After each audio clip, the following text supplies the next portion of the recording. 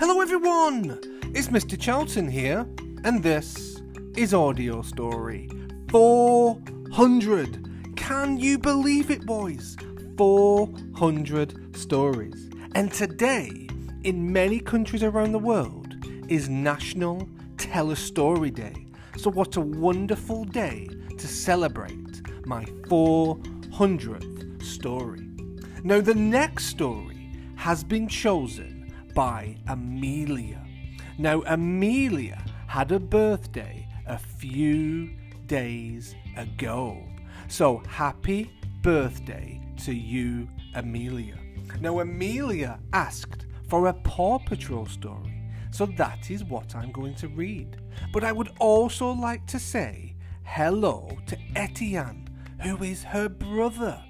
Now the story I'm going to read is called Itty Bitty Kitty Rescue. Are you ready? Okay, let's begin. Paw Patrol, Itty Bitty Kitty Rescue. It was a warm, sunny day. Chase and Rubble were having a great time playing catch at the beach. Then they heard a far-off cry. Meow, meow. A kitten was clinging to a toy boat out in the water. Uh-oh, Rubble exclaimed. That little kitty is in trouble. We need to tell Ryder, Chase said. Chase and Rubble raced to the lookout to tell Ryder about the kitty. No job is too big, no pop is too small, declared Ryder. He pushed a button on his putt pad and sounded the Paw Patrol alarm. Minutes later, Marshall, Sky, Rocky and Zuma joined the puppy pals at the lookout. Paw Patrol is ready for action, reported Chase, sitting at attention. A kitten is floating out to sea, Ryder announced, pointing to the viewing screen behind him. We have to save the itty bitty kitty, exclaimed the Paw Patrol team. Then they straightened up and added, we have to save the kitten, not the itty bitty kitty. Zuma, your hovercraft is perfect for a water rescue, Ryder said.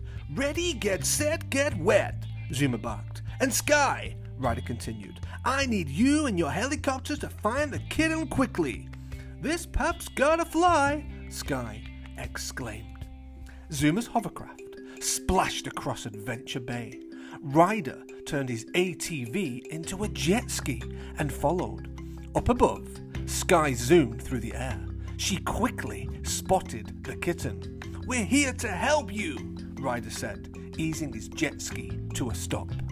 The little kitten jumped from her boat and landed on Zuma's head. That startled pup fell into the water. Zuma yelled, Don't touch the... The kitten accidentally hit the throttle and raced off on the hovercraft.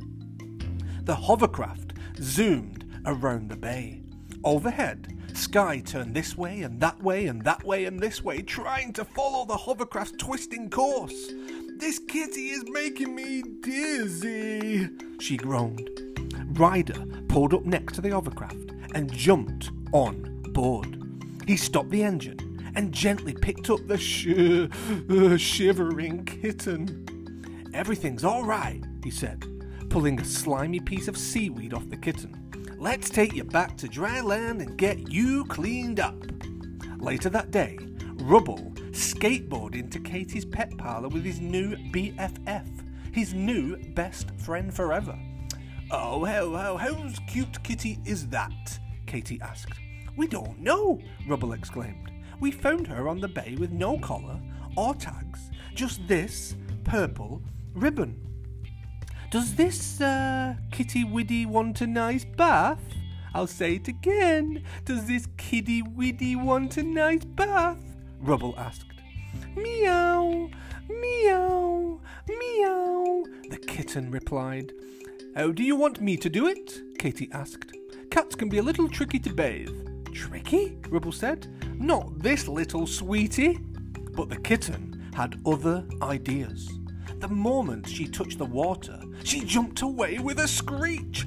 Ah! As she scurried along shelves, knocking over bottles of shampoo, Rubble slipped on a spinning bottle.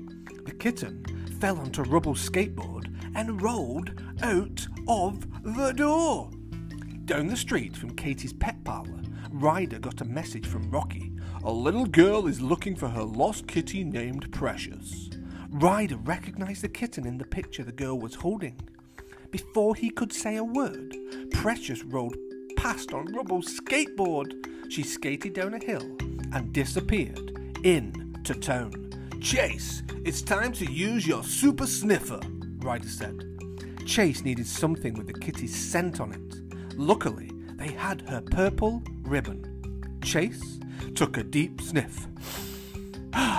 She went that way. Achoo! Sorry, cat hair makes me sneeze. Sniff, sniff, sniff. Chase followed the scent until he found Rubble's skateboard at the bottom of the town hall steps. Good sniffing, Ryder said. Ryder and the pups looked around and saw a shocking sight. A truly shocking sight. The kitty was inside the town hall bell tower. Ryder pulled out his pup pad and called for Marshall and his fire truck. I'm all fired up, Marshall said as his fire truck screeched to a halt in front of the town hall. He arrived at the same time as the kitty's owner. Ryder told Marshall to put up his ladder. We need to get the kitty down from that tower. I'm on it, Marshall declared. He extended the truck's ladder and carefully, very, very carefully, started to climb. Marshall reached the top of the ladder. The scared little kitten was clinging desperately to a rope in the tower. I'll get you down safely, Marshall said. Come here. Meow, meow, Precious whimpered.